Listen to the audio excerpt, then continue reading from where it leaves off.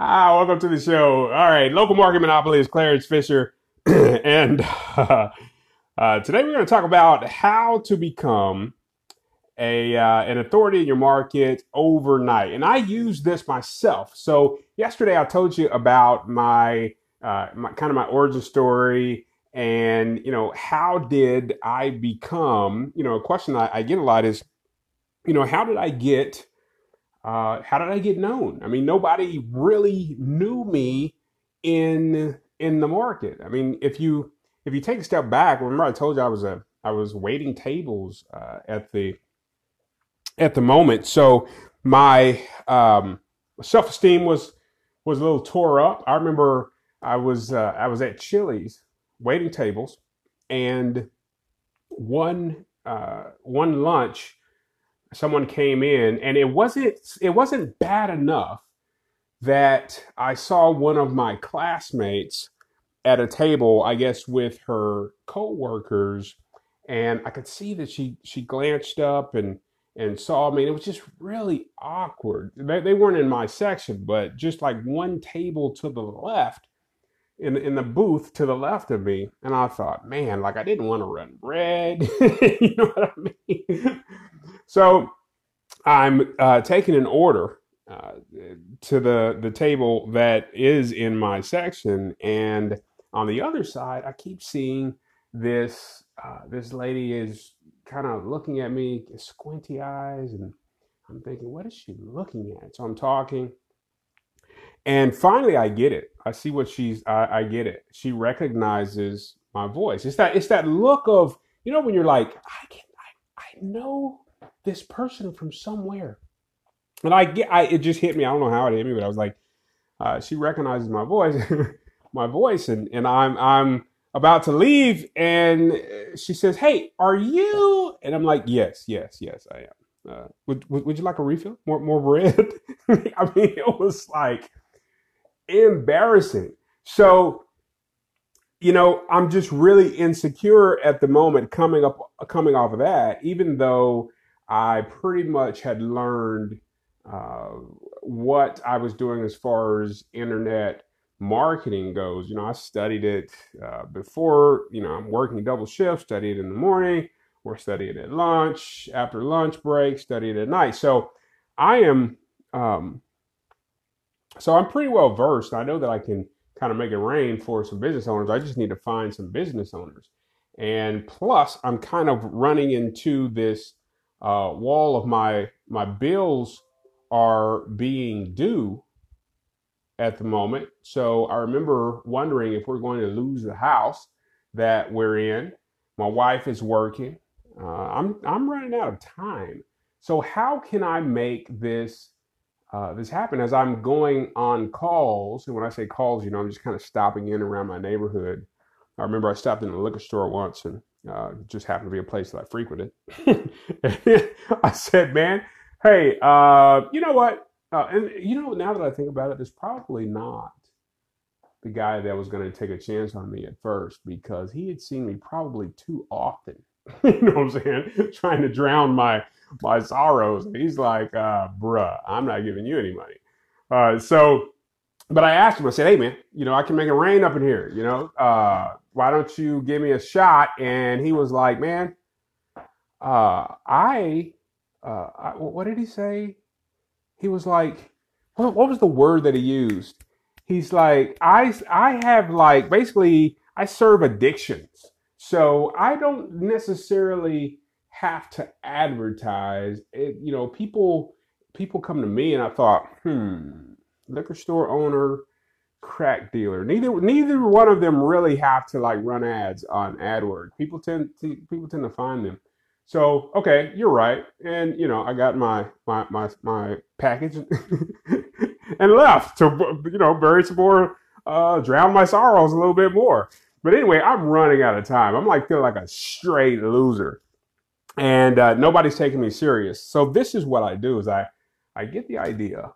You know what I'm gonna do? I'm just gonna teach everybody what I know for free. I'm going to give them the good old, what Frank Kern calls results in advance. Problem is, nobody will allow me in their office to teach. So that is a problem. So anyway, long story short, what I came up with was I'm going to write a book. So I just wrote a book. Matter of fact, I didn't even write the book. You know, the ideas were, you can just write the ideas down and somebody else writes the book. Somebody else puts the cover on it. Somebody else puts it up on Amazon for you. Blang, blang. I'm a published author. Now, guess what happened when I published my book? And it was super simple here. Secrets to marketing your business online in Tulsa. You know what's so crazy? This was in 2011. And I still use this book today. But what happened was I had this book. So all of a sudden, what I did was I made a list of all of the influencers that I knew that kind of ran, they were the head of groups, and sent them a copy of my book. I could order a copy for, I don't know, $2 or whatever. Sent them a copy of my book along with a letter saying, hey, I would like to present on this subject. Absolutely free. Just let put me on, and I will even bring some books. We can give them away.